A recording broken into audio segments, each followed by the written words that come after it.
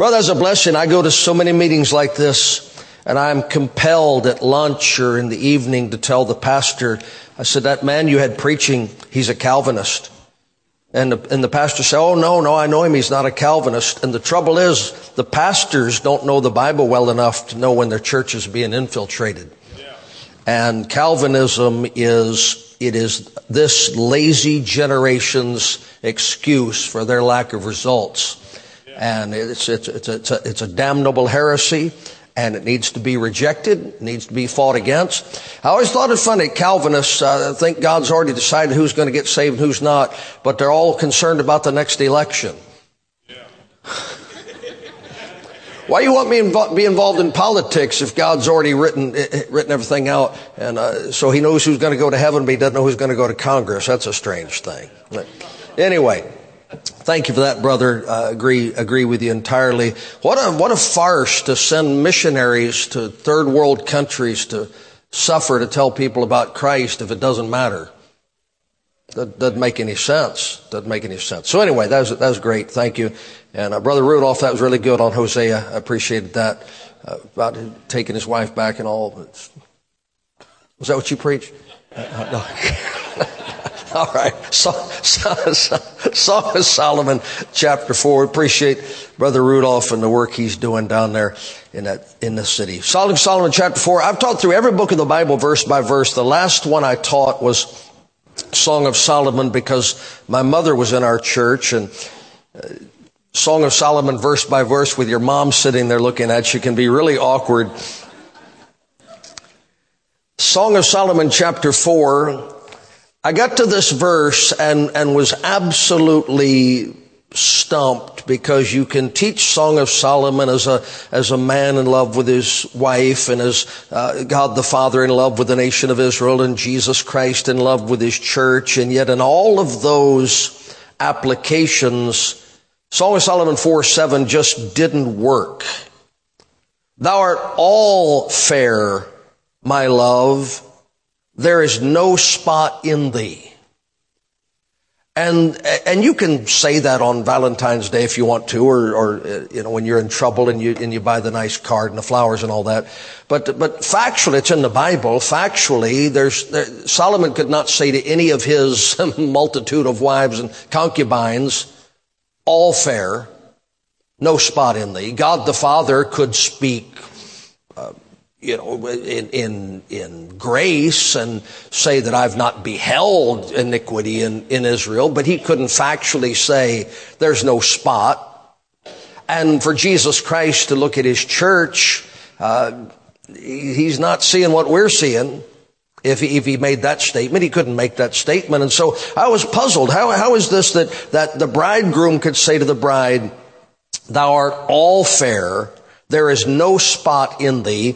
And so I thought, well, I'll run spots in the Bible and see where it takes me. And I couldn't run spots in the Bible without running blemishes, because blemishes and spots are tied together in Scripture. And so in preparation for lunch, we're going to do a quick run through the Bible and look at blemishes and spots. Doesn't that sound appealing?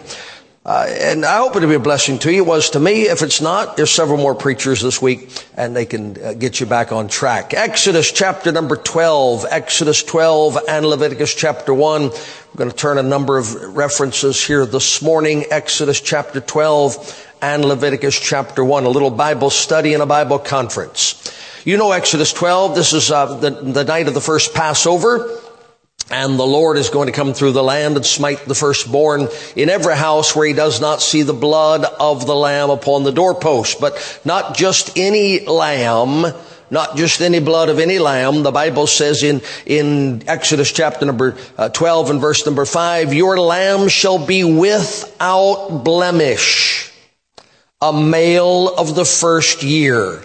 Without blemish, a male of the first year. God didn't want a lamb. He wanted an unblemished lamb. He didn't want junk lamb, broken lamb, diseased lamb, scurvied lamb. He wanted lamb without blemish. Now, if it's a lamb, if it's in the first year, this blemish is not an acquired defect. It is a defect that is part of that lamb from its arrival upon the earth. From birth, the lamb has one eye, maybe a crooked back, a lame leg. The Lord says, I do not want a lamb that started life defective. It's unacceptable.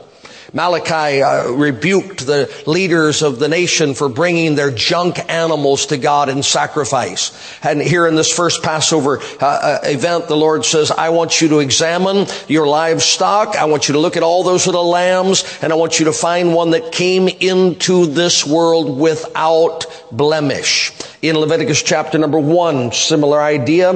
The Lord called unto Moses and spake unto him out of the tabernacle of the congregation, saying, Speak unto the children of Israel and say unto them, If any man of you bring an offering unto the Lord, ye shall bring your offering of the cattle, even of the herd and the flock. If his offering be a burnt sacrifice of the herd, let him offer a male without blemish.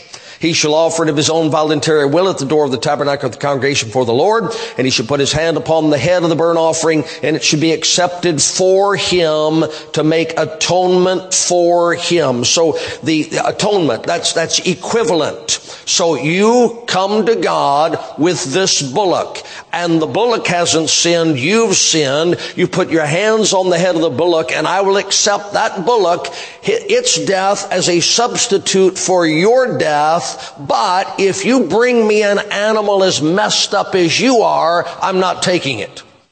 If you bring me an animal as defective as you are, it can't be a substitute for you. I want you to examine that animal from head to tail. I want you to examine that animal from hoof to back, and I want you to make certain that it is unblemished. You're not bringing me something that came into the world with so many problems. You don't want it breeding on your farm. You don't want it adding to your herds, passing its corruption on to another. You bring me an unblemished animal.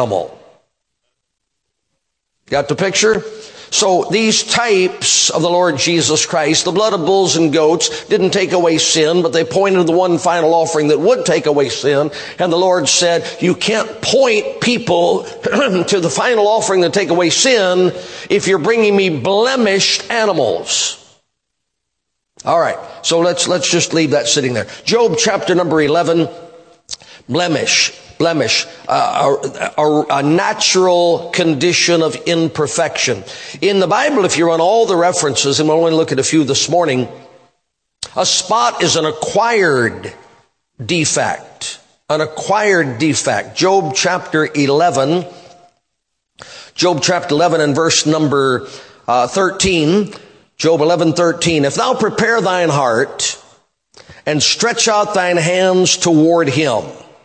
Now that'd be a good thing to do, don't you think? Prepare your heart to stretch out your hands and reach for God. That's a desirable action. Verse 14. If iniquity be in thine hand, put it far away, and let not wickedness dwell in thy tabernacles, for then shalt thou lift up thy face without spot. Thou shalt be steadfast and shalt not fear. So here's what the Lord says. If you're going to reach out your hands to the Lord and there's iniquity in your hands, get the iniquity out of your hands. If you're going to reach out to the Lord and there's iniquity in your tabernacle, clean out your tabernacle and then reach out to God. Now, what does he use to describe the iniquity in your hands? What does he use to describe the defilement in your tabernacle? He says, spot. You're coming to God, but you're spotted. Lord, what are these spots? There's things that I've taken into my hands that displease the Lord. Lord, what are these spots? There are things that I've taken into my home that are unacceptable to God. So he describes the things that I have done with my hands that are not acceptable, that I've brought into my life, into my home that are not acceptable. He describes those as spots. They're not blemishes. Because I'm blemished, I tend to be spotted. Spots are activities. Let me show you again. James chapter 1. James chapter number 1. We're going somewhere. Hey, stay with me. James chapter 1. Short sermon, but a long introduction. James chapter number 1 and verse 20. Let's see which one we need. James 1, verse 26. If any man among you seem to be religious, and bridleth not his tongue, but deceiveth his own heart, this man's religion is vain. Pure religion and undefiled before God and the Father is this: to visit the fatherless and widows in their affliction, now watch, and to keep himself unspotted from the world. That's quite a challenge, don't you think? There are spots, Job talked about spots, that I have taken in my hands. I saw things that were inappropriate, and I laid hands upon them. There are things that we have brought into our homes that we shouldn't listen to, we shouldn't look at, attitudes, sins, and those are voluntary actions. I chose to get spotted. But you know something? It's really hard to keep yourself unspotted from the world. I would think that this group this morning, you would agree with me that cursing, profanity, filthy language has no place in the life of a Christian. Where are you going to work? Now, you can come to the altar tonight and say, praise God, I'm done. The preacher's right. I'm getting rid of that secular music. I'm not listening to that pop music anymore. Where are you going to shop? You say, I'm not looking at any dirty pictures ever again. You're going to have a hard time. You drive down the road, they're on billboards. You stop to get gasoline. People are so addicted. Now they got televisions in the gas pumps. I'm telling you, this world, sometimes we reach out and we get dirty, but sometimes dirt just lands on us from every direction. Isn't that a fact? You try to take I'm just amazed that you can sit in a restaurant with your family and two women at the table next to you are cussing like men didn't used to cuss. Isn't that a fact? You said, bless God, we're all for modesty. We don't want our boys looking at naked women on the TV and the movies. Well, you can't take them out of the house. You can't take them to Walmart. So this world, it is a struggle, wouldn't you say, to keep yourself unspotted from the world. Some of it's voluntary. We reach for things. We bring things home that we shouldn't. But some of it's just landing on us.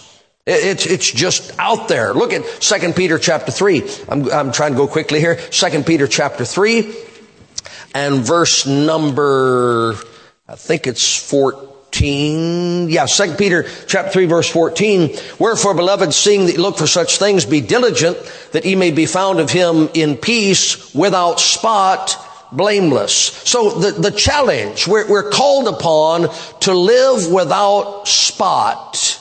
And yet, would you not agree this morning we got some dirty places in our life?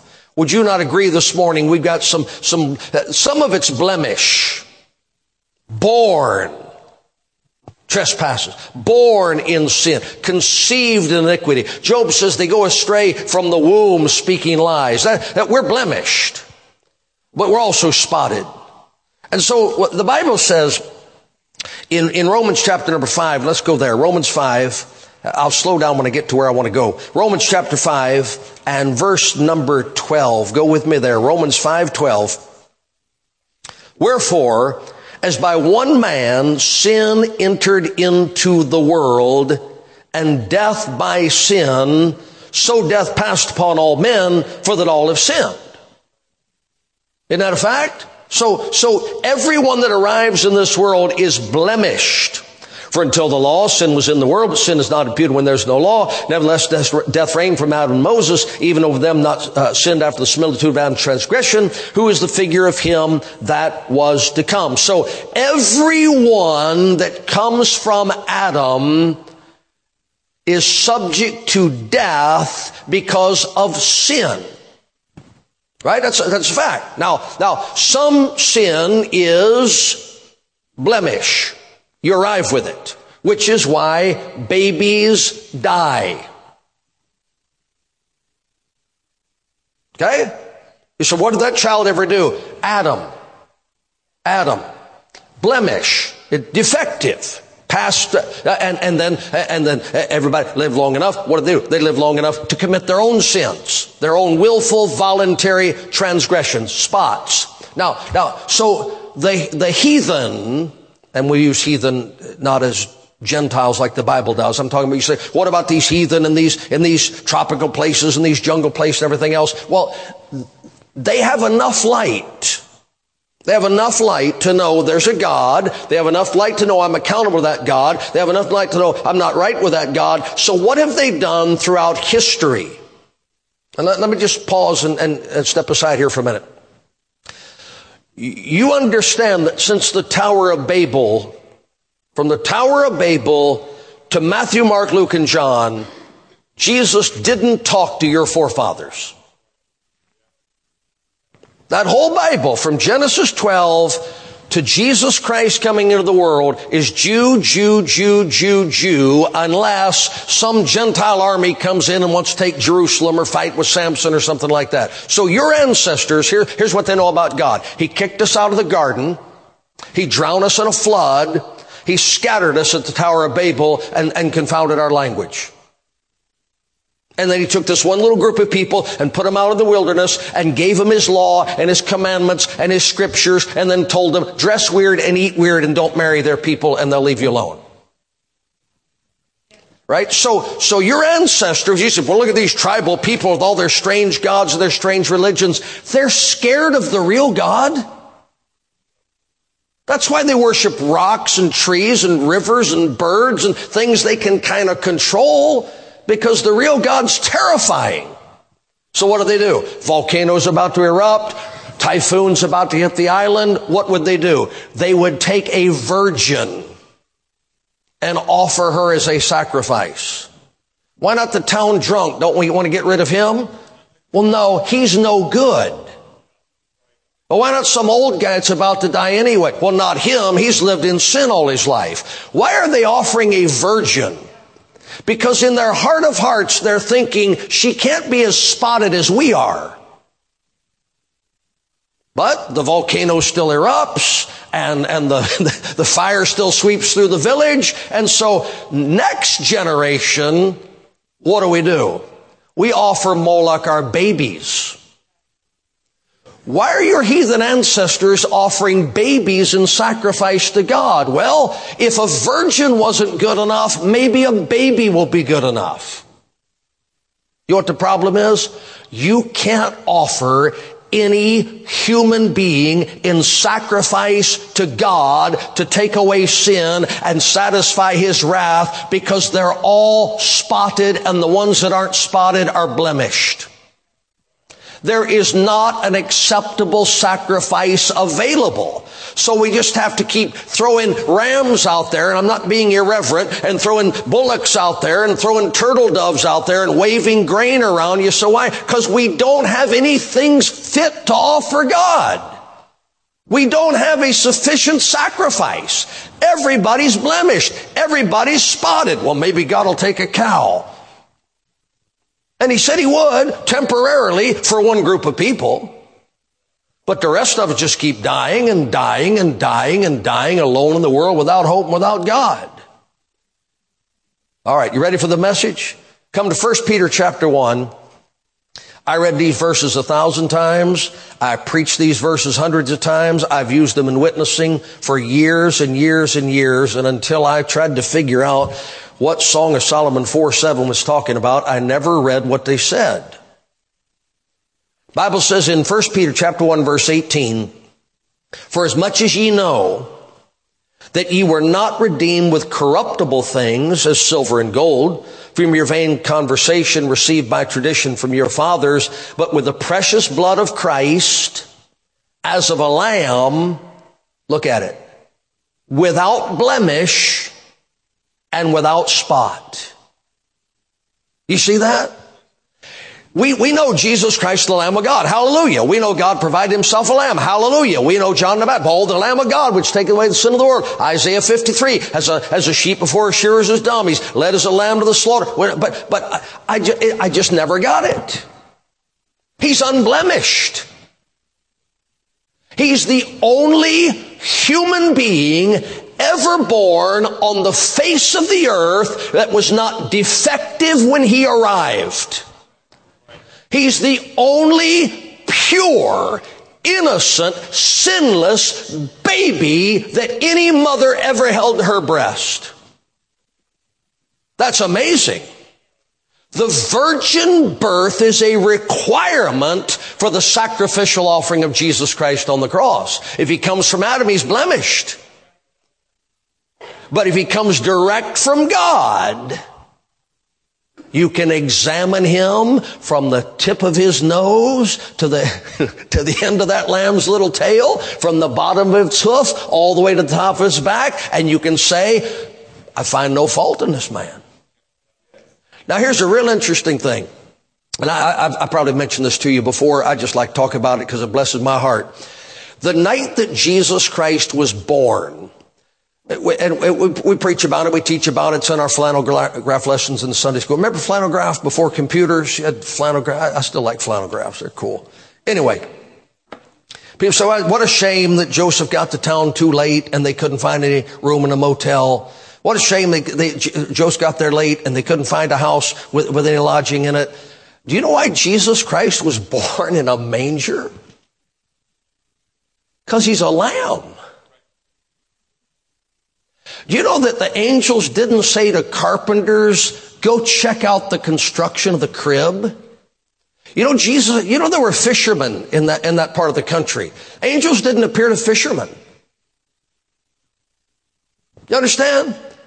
There's all kinds of people living in and around Bethlehem when Jesus Christ is born. Why did the angels say to shepherds, unto you a child is born, unto you a son is given, go check it out?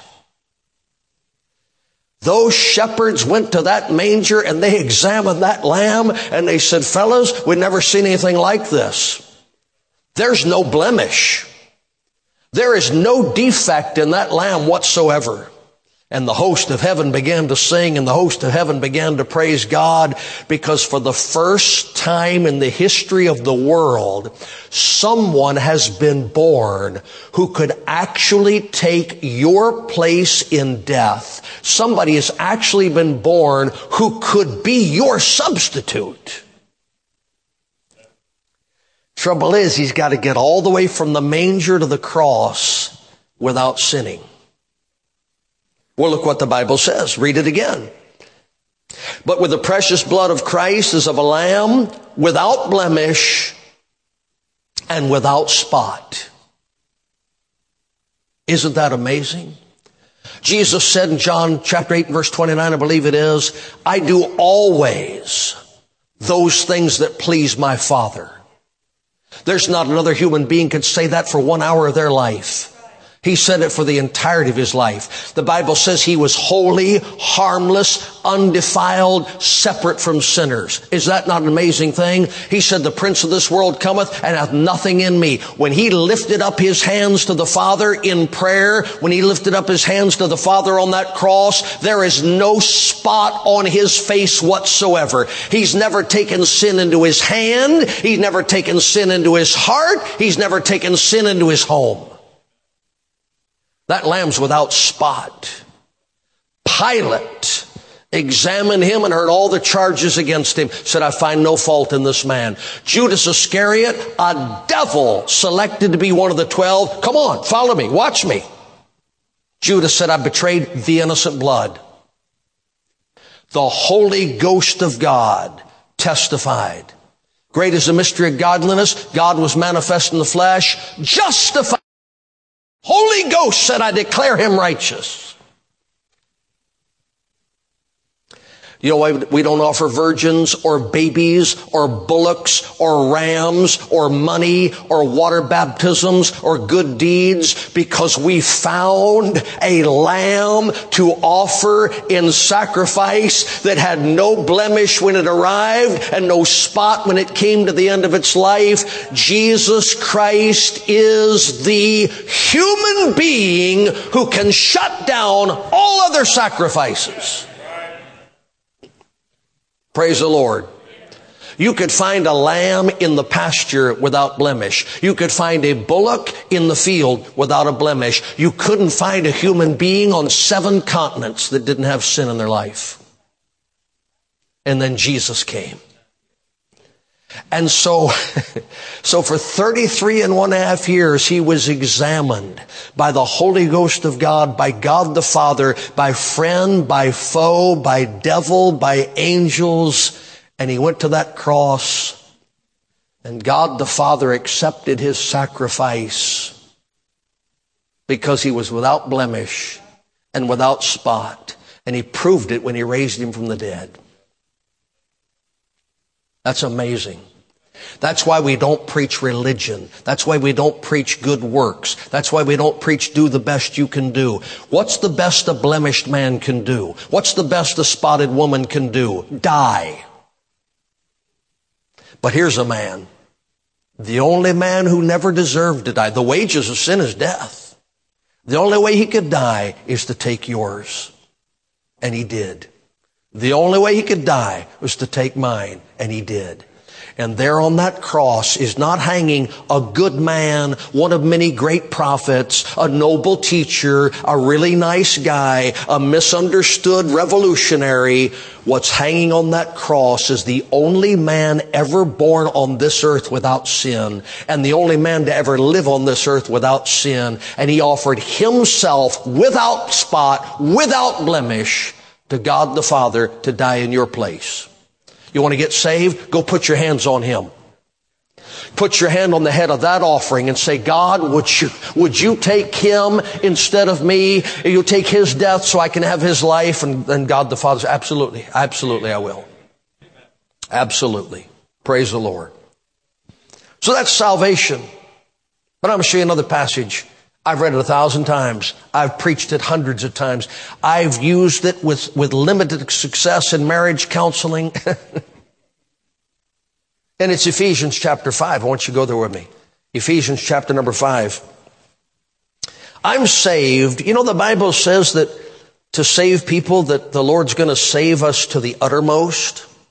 You know, the Bible says in Romans chapter 5, if Hebrews bothers you, the Bible says in Romans chapter number 5 that we are saved and we shall be saved. Look it up, Ephesians 5, 8, 9, and 10. Not now, but later. So I'm going to tell you something. I'm saved. My wife wishes I was more saved. We have a great church. Everyone in our church wishes everyone else in our church was more saved than what they are. Let me tell you what I mean. If the rapture happens this morning, or we're in the afternoon. If the rapture happens this afternoon, and I believe it could. Some of you have stopped trying to win souls and you're trying to save souls and you're trying to save pork and beans, but I'm leaving. You can stick around. We'll see when we get back.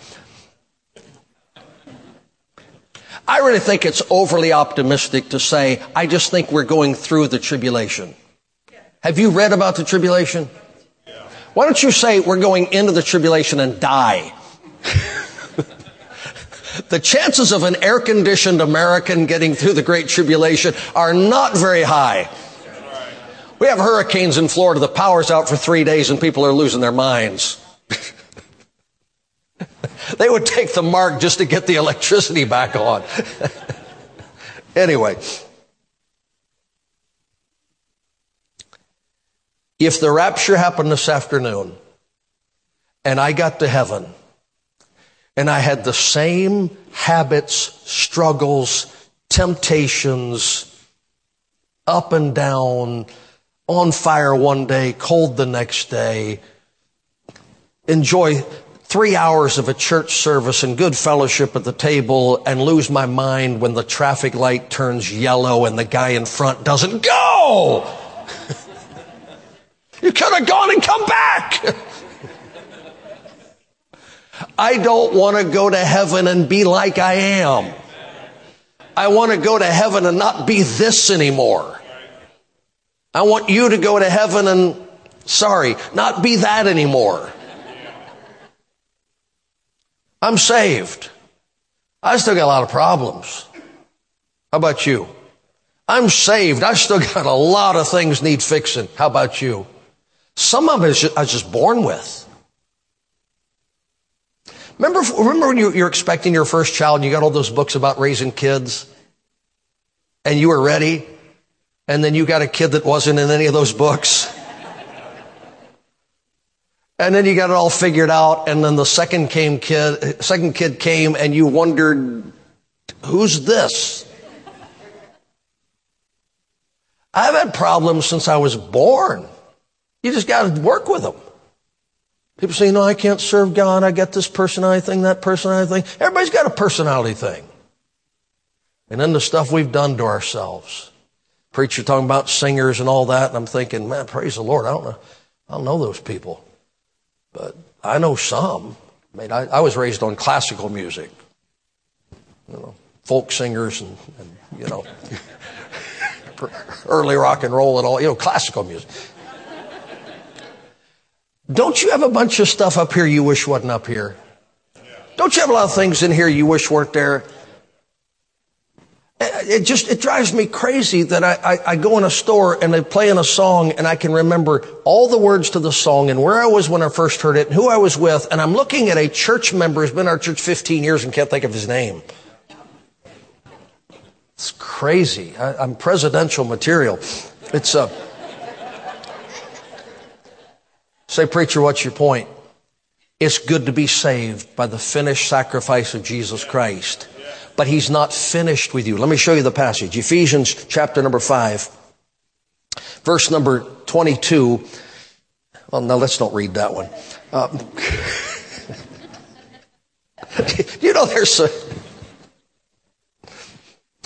There's some ladies in every church that can't do online shopping.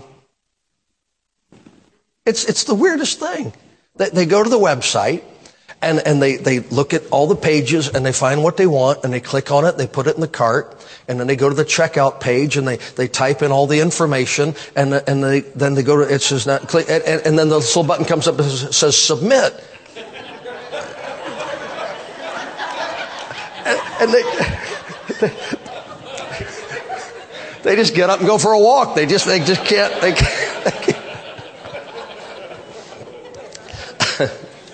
Nobody in this church, but in other churches, there's ladies like that. Anyway, here's what he said. Wives, submit yourselves unto your own husbands unto the Lord. For the husband is the head of the wife, even as Christ the head of the church, and he's the Savior of the body. Yeah, right. Therefore, as the church is subject unto Christ, so let the wives be their own husbands in everything. Husbands, love your wives, even as Christ also loved the church and gave himself for it. Now stop for a minute. You know why those verses are so hard? Because your saved husband isn't like Christ. You know why those verses are hard? Because your saved wife isn't like the Holy Ghost. Look, those verses so opposed in our churches, not liberal, our churches, those verses so hard to read and say, really? You know what that says? Getting saved gets me out of hell, but it didn't fix me. Come on, is that fair? When you read those verses, don't they make you realize that maybe not you, but the person you're married to has got a long way to go? So watch what he says. Husband, loves your wives, even as Christ also loved the church and gave himself for it, that he might sanctify and cleanse it with the washing of water by the word, that he might present it to himself a glorious church. I never saw this till I read that verse in Song of Solomon. Not having spot or wrinkle or any such thing. You know what Jesus Christ is going to do in the rapture? He is going to remove every spot from your life.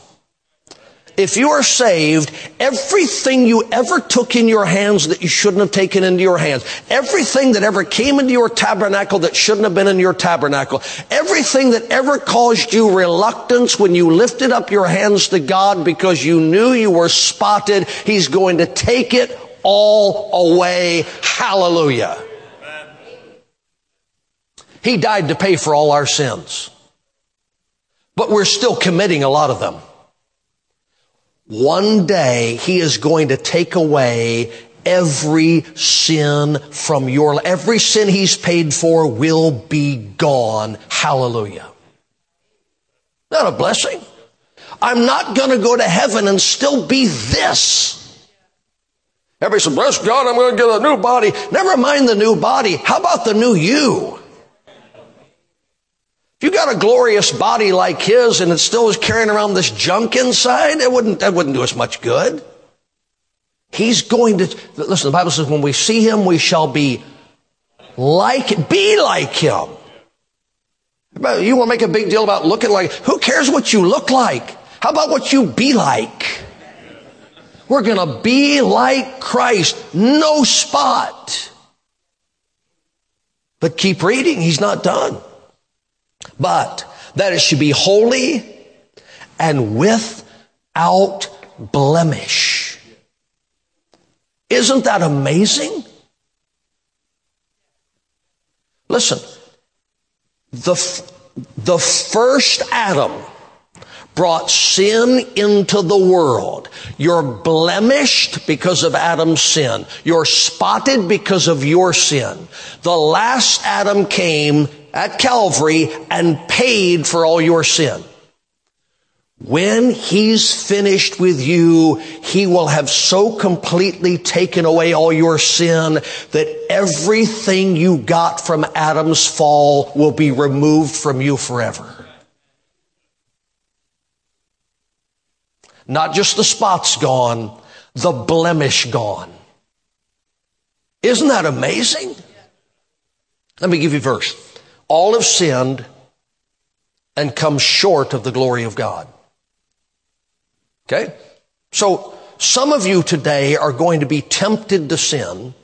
You walk in a place and there's some money sitting on the counter and there's nobody around.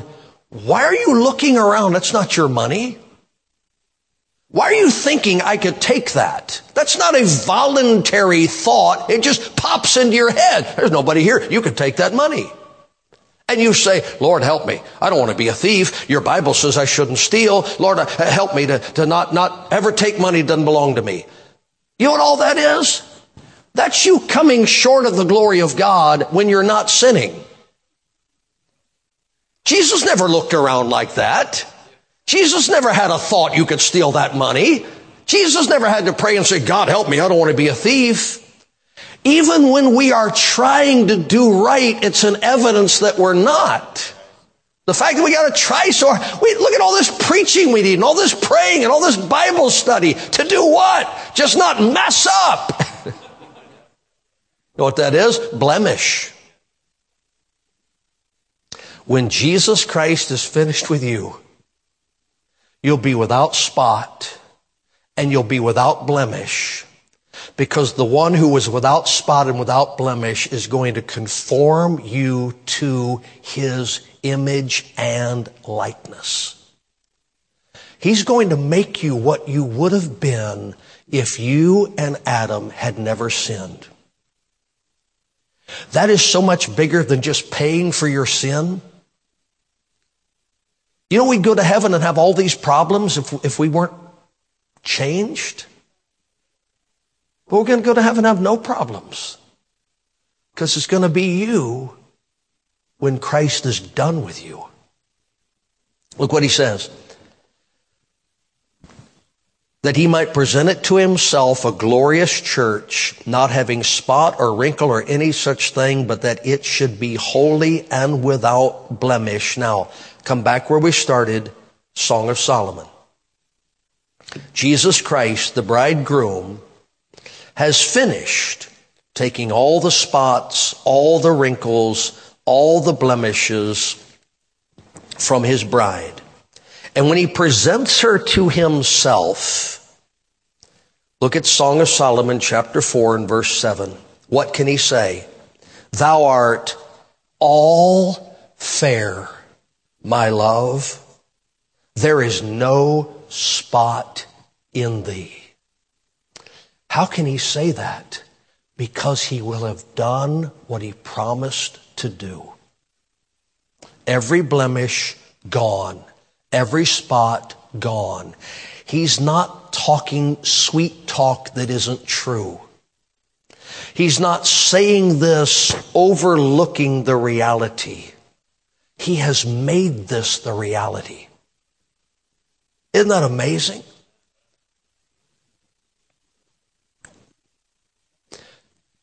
My father was on his deathbed, and I asked him that morning, I said, Dad, I know you want to see Jesus and all. I said, but if tonight, you'll be gone tonight. I said, what are you looking forward to the most? He turned and looked at me. He'd never told me this in all his life. He turned and looked at me and said, son, this is the last night I'll go to sleep seeing the faces of the men I killed in the war. You know something, every one of you that got saved as an adult, don't things bother you at night that Christ has forgiven? Don't things trouble you from a past that's under the blood? Do you know the day's coming when all those memories of all those sins and all those consequences will be gone? Everything that burdens you, everything that troubles you, all your failures, all your disappointments, all the things you wish you could go back and do again, gone. Gone. Because Jesus Christ paid for them so you could be saved. But before he's through with that salvation, the things that made you do what you did will be gone. You will be so completely saved, it'll be truly as if sin had never entered your world. What an amazing thing. Without spot, without blemish, the Lamb for our salvation, but the Lamb for our perfection. And he's going to see it through. Praise the Lord. Heavenly Father, we're so thankful this morning that you didn't leave us to die in our sin. We're so thankful this morning that you made a way of salvation, that our sins could be forgiven.